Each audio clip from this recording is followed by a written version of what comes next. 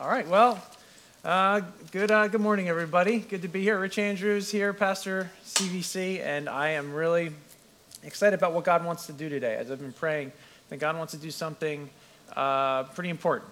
So go back to earlier this week. So I was scrolling on Facebook earlier this week, something I do, according to my kids, apparently, because I'm an old, middle-aged person, because only old people use Facebook. I don't use Instagram, TikTok, forget about it. Too many security breaches for the United States, so that's why I don't use that. But anyway, I noticed one of the little slides that came up, or whatever it is, I saw the profile background picture. You know how you can set a background picture for yourself, and then there's your picture and then the background picture. And it was one of my friends from high school. He was a good friend. I sat with him at lunch, as did like 6 other guys. And in the picture was everybody, it was his wedding, and it was everybody that was at my lunch table that was in his wedding, and then except me. And I was like, wow, I guess I wasn't even invited to that wedding. And I thought, okay, well, that kind of hurts a little bit. I mean, this is like from 25 years ago, and yet I'm sort of like thinking about this as if this is like something that's kind of bothering you. Like, this shouldn't bother you, come on. I'm like, but really, this is. I mean, I guess it's like this idea of being excluded. You know, brought back some past experiences I had in high school with other friend groups and things like that. And I don't know if you ever felt that, but have you ever heard of FOMO? FOMO? You gotta get FOMO? So FOMO is fear of missing out. It's an actual thing.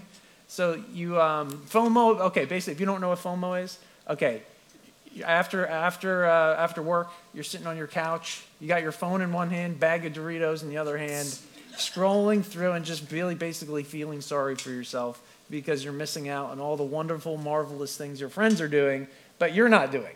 And you're just, all you're is resigned to just sitting on your couch eating your Doritos and Cheetos. That's what FOMO is, okay? But it's a very real thing that we have these psychological responses. In fact, some of these social media apps feed on the psychology. It's built around psychology of people and how they respond, and they elicit certain kind of feelings. I mean, you can name each of the feelings for each of the apps, like, you know, Twitter kind of gets you angry, or Instagram gets you envious, so on and so forth. I guess FOMO is what Facebook is fomenting, I don't know. But in any case, it's an issue that people are dealing with, and then put that on the backdrop of what we've talked about, I mentioned it before, of cancel culture. So if you don't agree with someone's perspective, cancel. It's like the buzzer, what is that, AGT? Big X. So you don't agree with me, you're canceled. But it's not just like canceling their opinion. I mean, that's one thing, to disagree with someone. But it's then to just like, your personhood is completely dismissed because you don't agree with what I think, you know, about how the politics or whatever, you know, fill in whatever issue is going on. I mean, this is the culture in which we live today, ladies and gentlemen. The spirit of rejection is alive and well and is invading all of our living rooms and headspaces and relationships, and it can be psychologically and spiritually and emotionally crippling. So, we could, if we wanted to, we're not going to do this, I promise, but we could go around the room and have people stand up, and each of you, why don't you share a rejection story? Each of us should share a story. I certainly have my stories. We'd hear stories of kids being condemned, ridiculed, ignored by their parents. We'd hear stories of spouses who were cheated on or rejected by their husband or wife through divorce or separation. We'd hear stories of people being treated rudely in public just because of their ethnicity. We'd hear stories of boyfriends or girlfriends publicly shaming their ex because of something they said or did, or because of insecurity they had. We hear stories of kids on the playground being rejected by other children. Even just this week, one of my kids was attacked on the playground. Someone pulled out a knife on him, believe it or not. So one of these, and it's like, okay, like this is the kind of the world we live in. We're experiencing, no matter what age you are, you're not immune from rejection. The messages are clear, whether they're subtle or outright. You may have been fired from work. You felt like you were misjudged by people at your workplace. You may have been unfairly mistreated by church leaders. or just rejected because you weren't cool enough from the cool group, whether online or in person. And then on top of all that, maybe because of a compilation of different experiences you've had, the worst person that's rejected you is yourself. And you begin to internalize these feelings that you think you should be rejected, that becomes the narrative by which you live, that you think of yourself under those kind of narratives that just drive the way you interact with those other people. And sometimes we don't even realize, many people, we've all experienced this in one degree or another. I mean, I just was in a meeting of pastors, and pastors experience this in a whole different way that only pastors can understand, whether it's from people leaving or people within the church or just general culture. Pastor after pastor shared their story this week with me, and it's like, man, we can really relate to this idea. And, on the surface, you might look okay. You might look good. You might be flashy or have a nice smile, and that's good. You should have a nice smile. Dale Carnegie, and How to Win Friends and Influence People. It tells you smile. That's a good thing. It's a way to show respect for other people, right? To just smile. But deep down inside, there might be some rejection that you're carrying around, and I believe, and I think God's word shows us that this is an issue that God wants to address, and specifically Jesus addresses this issue both indirectly and directly quite often. The good news, as we remember, so we're in Holy Week, so let's see if we're working here. I think I'm on, but you're going to have to help me out here. So you can go to the title slide. Thank you. So we're Holy Week. The sermon series is called The Mystique of Holy Week. And we remember what Jesus did, who Jesus is he's a guy, even today, that accepts people who have felt and experienced rejection throughout their life. Take one example. Matthew, the tax collector, couldn't get more rejected than this guy. I mean, he basically threw his entire community under the bus and raked them for all their money. He was a social reject, and Jesus accepted. So whether you've been rejected a little, whether you've been rejected a lot, the good news is Jesus accepts us and accepts you right where you are. And this is what I want to talk about today as we look at a particular story that Jesus told during Holy Week. And so today's message is titled, The Stone the Builders Rejected. So let's take a moment and pray, and then we'll jump into the passage for today. Thank you for your presence, God, that is always with us. And as we get closer to Holy Week, I pray that the sense of your holy presence would increase within us, that we would draw closer to you. And as we become closer to you in your holiness and who you are, that we too, God, would become like you.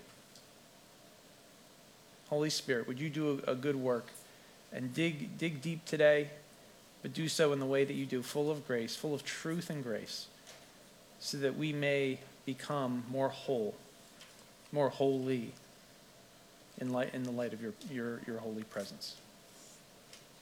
In Jesus' name we ask. Amen. Okay, so the scene. So I'm going to just ask you guys just to flip through for me. It'll be pretty straightforward. But so the scene takes place. So it's right after the triumphal entry. Jesus comes into Jerusalem. He gets a pretty good welcome there. Palm Sunday. He kicks out all the buyers and sellers in the temple, prophetically signaling this is the end of the temple era. Because the ultimate sacrifice, where a temple where all these sacrifices were made, the ultimate sacrifice is here and is going to be made. And within a few days, Jesus himself was going to offer himself as the ultimate sacrifice. Now, in all of this, the religious leaders were furious. They were so mad. And the only thing keeping them from killing Jesus or doing something, whatever they could to him in that moment, was that he was so popular with all the people. So they were afraid if they did something like that, the people would revolt, which they would. And so it was the only thing keeping him safe at this point. And so the leaders, what they could do is they could question Jesus. So they said, why are you doing this? By what authority are you doing this? And then he kind of does this interchange with them and says, well, why don't you tell me what authority this? And he doesn't really answer their question directly, but he then does answer the question by telling a story.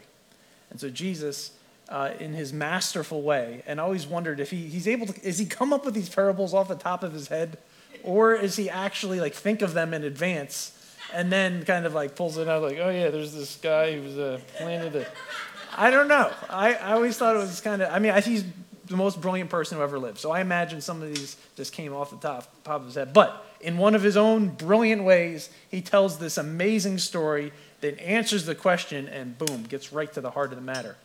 And this is what we read in Matthew 21. Let's read it together. Listen to another parable. There was a landowner who planted a vineyard. He put a wall around it. He dug a wine press in it and built a watchtower. Then he rented the vineyard to some farmers and moved to another place. When the harvest time approached, he sent his servants to the tenants to collect his fruit. The tenants seized his servants. They beat one, they killed another, and they stoned a third. Then he sent other servants to them, more than the first time, and the tenants treated them the same way. Last of all, he sent his son to them. They will respect my son, he said. But when the tenants saw the son, they said to each other, this is the heir. Come, let's kill him and take his inheritance. So they took him and threw him out of the vineyard and killed him. And then Jesus looks to the crowd and says, therefore, when the owner of the vineyard comes, what will he do to those tenants? He will bring those wretches to a wretched end, they replied, and he will rent the vineyard to other tenants, who will give him his share of the crop at harvest time. Jesus said to them, have you never read the scriptures? The stone the builders rejected has become the cornerstone. The Lord has done this, and it is marvelous in our eyes. Therefore, I tell you that the kingdom of God will be taken away from you and given to a people who will produce its fruit. Anyone who falls on this stone will be broken to pieces. Anyone on whom it falls will be crushed. When the chief priests and the Pharisees heard Jesus' parables, they knew he was talking about them, and they looked for a way to arrest him, but they were afraid of the crowd because the people held that he was a prophet. Now, as we reflect on this story, Jesus really captures the heart of God, Jesus being God in the flesh. And I don't know if you ever thought about this, but that God, of all the beings who've ever been rejected in the world, that God has been rejected much more and understands rejection more than any of us could possibly understand. So in this story, God is the vineyard owner. Okay, so he's making this parable, this illustration.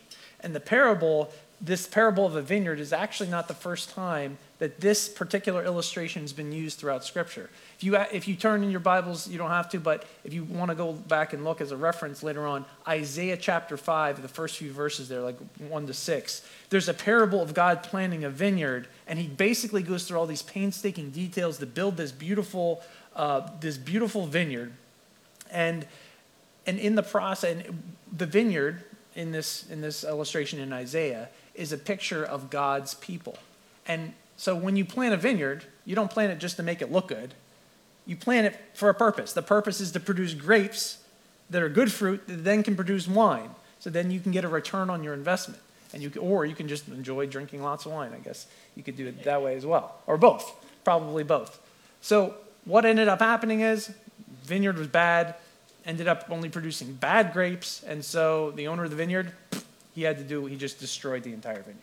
Okay, so that was the illustration. It was a picture of God's judgment against his people because they kept producing bad fruit and not good fruit.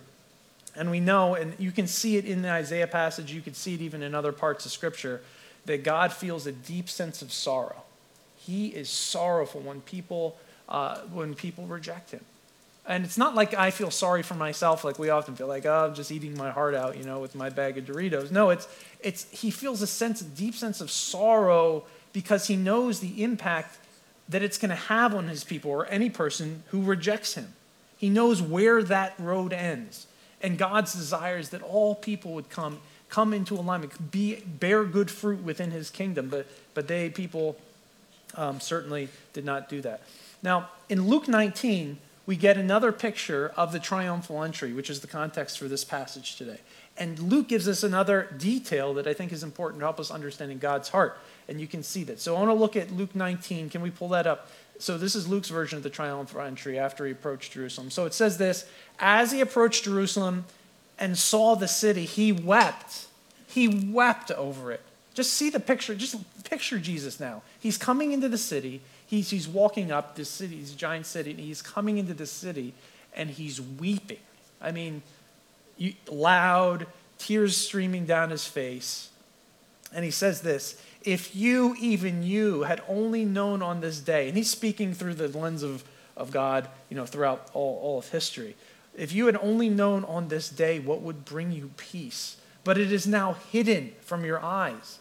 The days will come upon you when your enemies, and he's looking into the future, just years into the future about what's going to happen. He's seeing prophetically. When Rome comes and conquers, it is a total mess.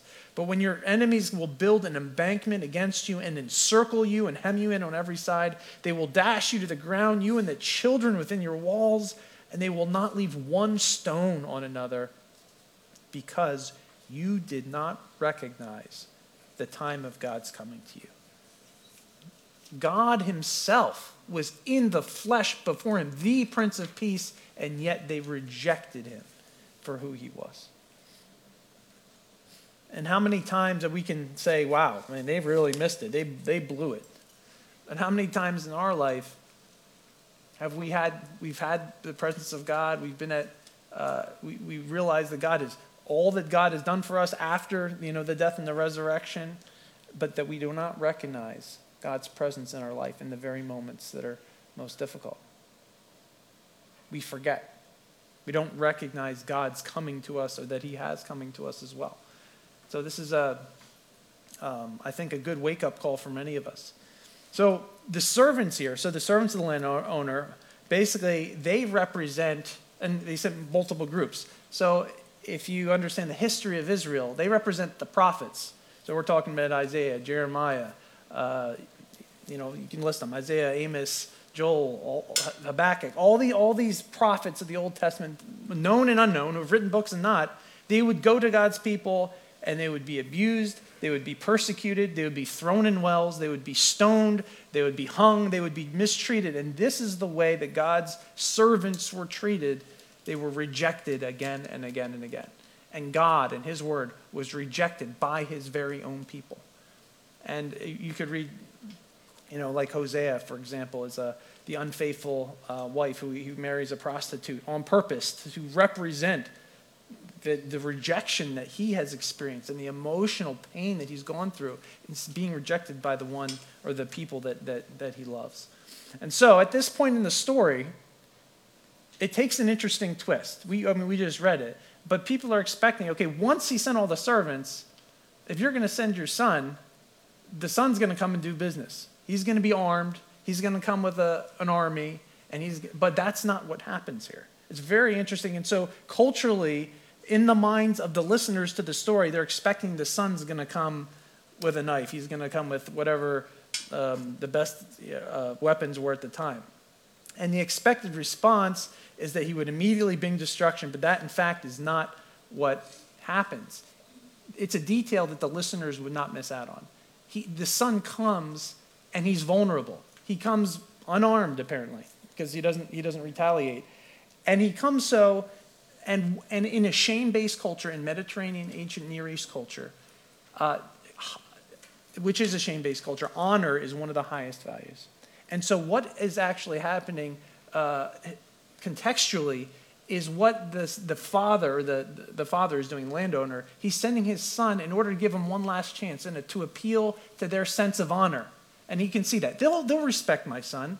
Why would he say that? It's because contextually in that historical concept, that's exactly what would happen. There would be unthinkable that if you sent your son, that they would do this to his son. But that's what he did. And he sent them in a very vulnerable position, purposefully in the hopes that it would kind of awaken the tenant sense of honor. But certainly, as the story goes, it's not what happened. So, what are these renters? The renters came to believe that because they had physical possession of this vineyard, because they were kind of working the deals, they were selling them the fruit, they kind of forgot they were just renters. And part of it is that, listen, what Jesus is saying is here, you don't, even your own life, you don't own your life. Do you ever think about that? You're not the owner of your life. You're given freedom, but you're given a certain time frame to do with the life that God has given to you, but it's only on loan. God owns your life. He created you, and he can do as he wants with each of us. And he's given us a tremendous amount of freedom within that time frame, whatever, count your days. And they forgot. They totally lost track of that. It's interesting this week, one of my kids, I bought them some special drink. They like to go to the store, like get this drink, and I bought them this drink. And then, I don't know, they kind of took ownership of it. This is my drink. And so I wanted to get one of these drinks. And he's like, well, you have to pay me $5. Pay you $5 for the drink I bought for you? You're thinking, son, I think you're getting things a little mixed up here. I can drink this if I want to. I bought this with my money. So we kind of get confused, don't we? We forget who's the owner. Who's the boss here? And it's not us. God is the boss. And so we get this interesting picture as God sends his son. It's this picture of two things simultaneously. It's a picture of extravagant grace. God sent he sent his servants. He gives us creation. He gives us his common grace. And he sent his son, Jesus, to each of us. God wants to give every person, every single last chance they can to turn to him and to repent and to believe in who he is. That's the heart of God, and he is sorrowful and tearful and mourns over the people who have turned away from him, first the Jews, then the Gentiles. But there's going to come a time that if you refuse the grace of God, if you refuse to recognize the landowner, and you want your own independence, and you want to own the land, and you want to do with the grace what you want to do, that judgment's going to come. And as the people said, he will bring those wretches to a wretched end. Jesus does not deny that. And so simultaneously in this picture, in this parable, we see two things: the extravagant grace of God, but the reality of divine judgment that is coming for every human being who does not turn and recognize who God is, particularly in the person of Jesus himself. And so it is a sobering illustration, and he's directing this to the Pharisees themselves to give them the message. These people who are going to reject him and kill him, these parables, it seemed very like he was judging the Pharisees. But in fact, the parables were grace to the Pharisees because they were giving them a chance to turn. They were giving them a chance to see who Jesus was. And this inheritance, which is the kingdom of God, would be given to others. And so God, perhaps you're here, and God has been knocking at the door of your heart. He sends you his messengers. He sends you someone to share God's love, a message about Jesus, something that might be true or encouraging, or maybe it's a correction, except you keep holding back. You want the independence of your own life. Let this message that Jesus brings here be an invitation into the extravagant grace of God. Time is running out. Time is short. The time is now to turn and give our lives to Jesus. So as we move on here, Psalm 18, and so this key phrase that he used, the stone the builders rejected, actually that's a phrase that comes from Psalm 118. And Psalm 118 are the actual phrases in that psalm. If you read it, it's pretty cool. Those are the phrases that are used in the triumphal entry. And so Jesus is contextualizing the triumphal entry, which has happened in this speech to the Pharisees and to the people there. Like shouts like, Hosanna, God saves, blessed be who enters the name of the Lord. If you look at it in Psalm 118, that middle section there, you'll see all of that imagery, which is beautifully, intricately connected. It's wonderful. But what ended up happening? And what is this stone that the builders rejected Jesus talking about that people will crush against, or that will crush you? It's like trying to punch a boulder. I mean, you're not going to win. I mean, you could punch the boulder as many times as you want. It's not going to go well for you. And this is what it's like in the kingdom and coming against who Jesus is. But what happened during Holy Week? And we're going to, by the way, we're going to take communion in a moment, and we're going to remember soberly and humbly all all that Jesus had done. But Jesus was rejected, yes, certainly by the religious authorities. But he himself was also rejected by his friends. He was abandoned by his friends. He was flogged to the point of death. He was ridiculed and spat on by Roman soldiers while he was bleeding and in pain. And then it was after that he was tortured and mercilessly hung on a cross, naked, shamed in public, just like a common criminal. And that makes things worse. While he was on the cross, the words of Jesus himself is, my God, why have you forsaken me?"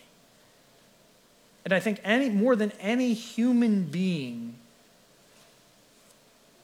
God, yes, Jesus understands what it means to be rejected.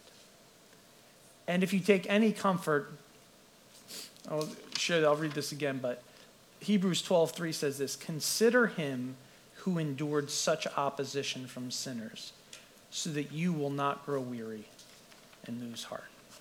One of the thoughts when I've experienced pain or rejection is, Jesus, I know that you've experienced what I've experienced, but much worse. Thank you for your presence in my life. Jesus himself was forsaken so that we wouldn't be. And in fact, the great mystery of Holy Week is that Jesus was rejected by men so that we could be accepted by God. That is the good news, my friends, is Jesus purposely put himself in this place of rejection so that we could be ultimately accepted by him in his presence. And this horrific experience he went to ended up being the redemption of humanity and all of us.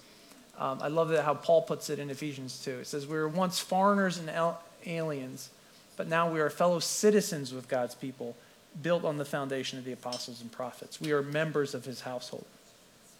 All right, so that's the good news, and that's the invitation for all of us. And if you have yet to give your life and say yes to the invitation, Jesus, today is better than any day, and you can do that by taking communion with us. Communion, when we take communion, we recognize this act of love, sacrificial love that Jesus made so that we could be made right with him again. But you might be thinking, okay, great, I understand that. I understand the theology, the thinking behind that. I've heard that before. But what about all the pain? What about all the pain I'm going through? You see, when you're dealing with rejection, the temptation is to actually to do the same thing to others that has been done to you. You may have heard the phrase, hurt people. But it's the same. People who have been rejected will reject other people. It's a cycle. Unless we deal with our inner stuff, unless you deal with those rejection issues that are in your heart and in your life, we're going to keep living them out in the same cycles and patterns again and then again and again. So, for example, what happened to one of my kids this week? I can't let my son being held at knife point, and this wasn't the first time this one particular individual did something that was inappropriate. I mean, just to use a euphemistic phrase there, to my kid. I can't let that and the anger that I felt turn into bitterness and unforgiveness towards him. We have an opportunity here, whether we want to receive and see the grace that Jesus has for us, just like in Sloane's story. She could be the PJ version of herself, or post-Jesus would also be PJ, or the PJ version of herself. Oh, AJ. No, don't be PJ. Be AJ. Mom, what'd you learn at church today? I should be like AJ and not PJ. What is that supposed to mean? That doesn't make any sense. But here's the thing, guys. If you want to know if you carry this spirit, if you have something in you that has this you want to reject other people that's in you, then you might be carrying a spirit of rejection and that needs to be resolved. You need to deal with that issue in your life. If you get easily offended, if someone does something, whether it's right or wrong, do you feel that I just want to reject? Is cancel culture living in your heart? You might be dealing with a spirit of rejection. You know, most people today don't know how to deal with rejection issues. So they'll go on long rants on Facebook where all the other old people can read what they have to say. You know, some people deal with it like they think their life is so hard they need to get drunk or they need to get high in order to make themselves feel better.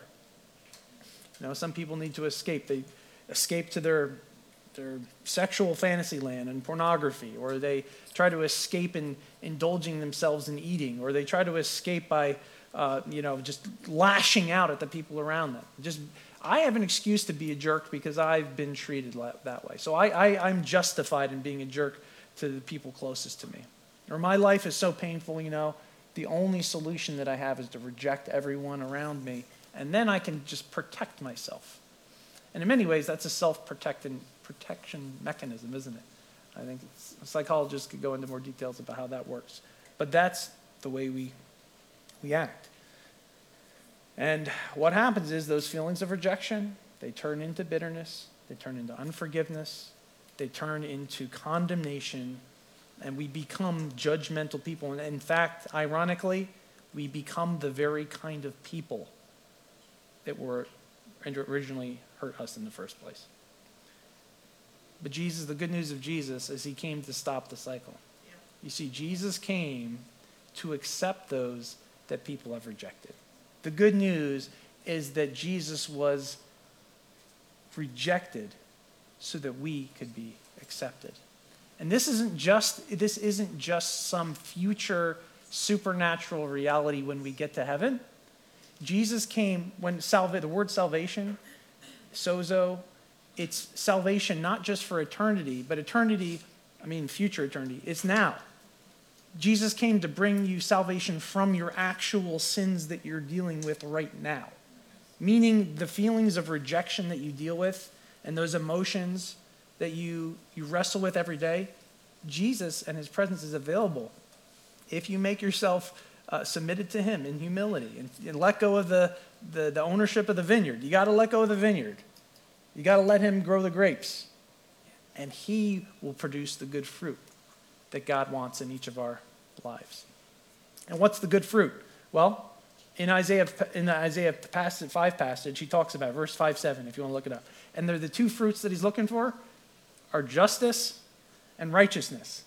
And Psalm 97:2, it says, justice and righteousness are actually the foundations of his throne, which means this is the way that God leads in his kingdom. He leads with justice and righteousness. And what righteousness is simply right. It's not just about doing the right thing or being right. It's about being rightly related to God and being rightly related to other people. And so one thing that God's word is really clear with, particularly the Gospel of John, and John in the Johannine literature there, is you can't say that you love God if you hate and harbor bitterness towards people. If you hate your brother and you say you love God, you're lying to yourself. Because those are inexplicably connected to one another.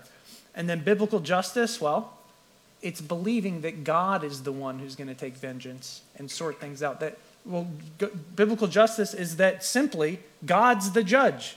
So you don't need to be the judge. Guess what? You're free.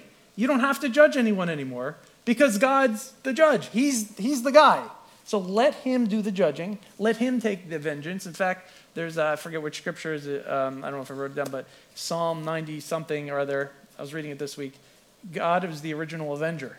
It is I who takes the vengeance. So God is an avenger. And we can trust him to be our superhero and come to our rescue so that we don't have to do it. We don't have to hold on to all of that bitterness. We instead can adopt a humble, proactive posture of kindness and engage our enemies and pray for those who persecute us and love and show kindness to people who treat us in a difficult way because Jesus frees us to do that. It's his extravagant love. And once we've truly accepted, not just the theory, this isn't just information. Like Teresa said, I love it. It's not just information or an obligation, it's an invitation to transformation. God's presence and what Jesus has done, his salvation and our process of redemption is part of the package. But we need to participate and cooperate with him so that the rejection can be set aside and we can become the true selves that God has called us to be. And really, if you think about what it means to be a disciple of Jesus or to grow as a son of God, your spiritual life is a process of understanding yourself as not being a rejected person, but being an accepted person by God. And again, this happens in your heart, deep in your soul. And only God can do this work. And this is the invitation for all of us. And I believe God wants to do that. I believe God wants to do it here today. I believe he wants to break off some rejection spirits. A lot of this is deeper. It's not going to all happen today. There's some process. And if you're in process, you need to be intentional about participating with God's work in you. We have a deliverance and inner healing prayer ministry, which is kind of getting ramped up. That's an invitation there. We have small groups where you can pray regularly and consistently. Sometimes you just got to keep chipping away at these things. I mean, Sloan had mentioned in her own story, and I've known her, she has worked so faithfully what have you been a believer, 20 years or something like that? Yeah, I mean, still working at it, but the experience, the freedom that she's had, but she's still working on it. We're all still working on it. We have to be intentional and let God keep chipping away at it. So we as a church can offer that. For some of you, these issues, talking to a counselor, talking to someone like a therapist might be helpful for you in your particular instance, depending on your circumstances, to the right people who can help point you in the right direction and put before you both the grace of God and the truth of God. Jesus says this in Matthew, and we're going to take communion in just a second. So have you been insulted? Have you been rejected? I want to read this to you again. Just let the truth of this verse wash over you. Hebrews 12:3. Consider him who endured such opposition from sinners, so that you will not grow weary and lose heart. You know, it's interesting. God likes to use those who are rejected by people in powerful ways. I don't know if you celebrated St. Patrick's Day. Our family ate some corned beef and cabbage, green Jello with little pineapple bits in it. It's just delicious. That's how you're supposed to celebrate it, by the way. But St. Patrick, powerful, basically used by God to change an entire nation. Prisoner, years and years. Persecution, horrible. And if you've experienced rejection, maybe and perhaps the greater levels of rejection you've experienced is actually, there's some good news in that. Because God wants to use that in your life to bring freedom, not only acceptance to your life, but to many, many others. But it's your choice whether you want to let it drown you and send you into a pit of bitterness and despair, or let God use it as you walk out his redemptive plan for your life and the lives of others. Blessed are you when people insult you, persecute you, and falsely say all kinds of evil against you because of me. Rejoice and be glad, because great is your reward in heaven. For in the same way they persecuted the prophets who were before you. Okay. What I want to do is take some time do some business with Jesus. And we're going to do communion too in a second. I felt like typically we've done communion at the beginning, worship, but I just felt like it was very appropriate as we thematically and what the Holy Spirit was doing to do it now. Okay, so we're going to do that in a moment, but I want to take just a moment of silence to allow you to do your business with Jesus. Okay, let's be honest here. We've all got rejection issues. Okay, I want you to bring it before the Lord. And we're going to pray through that. Okay, we're just let the Lord touch on it, okay? All right, so Holy Spirit, would you come? I pray that you would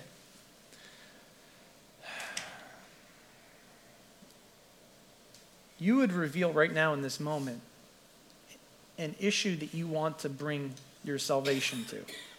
A real, tangible hurt or issue of rejection that we're dealing with that you want to address right now in this moment. So bring that to mind, God. Come, Holy Spirit. We'll give you some time. I'll just be quiet for a little bit.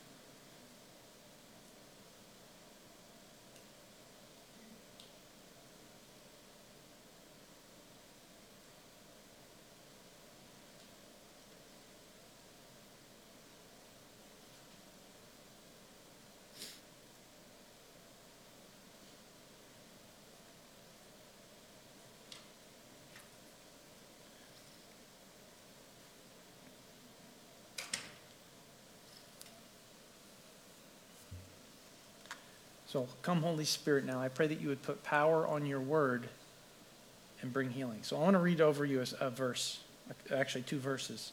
Then I want to pray. But if we do so, I would invite you, if you want to receive something from God, if you just put your hand, just like you're going to receive a gift from God, if you want to put your hands up, it's a physical way that you represent a spiritual reality.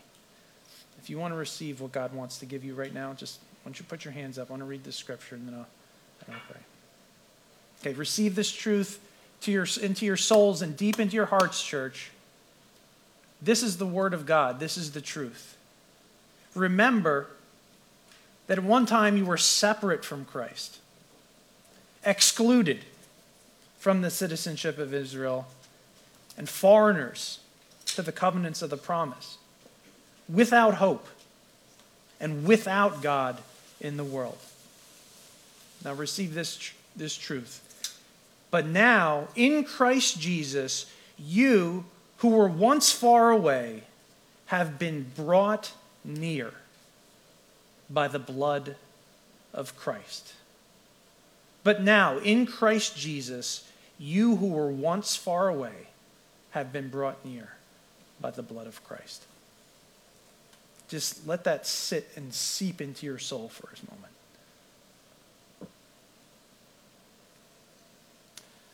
So in Jesus' name, church, I speak this word of adoption and acceptance, that you are accepted by God because of what Jesus has done. You are justified by the blood of Jesus. Now receive a spirit of adoption now in Jesus' name. Spirit of rejection be gone. Leave in the name and by the authority of Jesus Christ. Spirit of rejection be gone. Anyone who has been sitting with the spirit of rejection, we command you in Jesus' name to be completely gone, to dissipate and never come back again. Receive the goodness of the grace and the love of Jesus Christ, that you are fully accepted and in him. Therefore, there is now no condemnation for those who are in Christ Jesus. Don't accept the condemnation that is not of God. We thank you, Lord. Thank you, precious Jesus, that you've accepted us and made us right by your blood.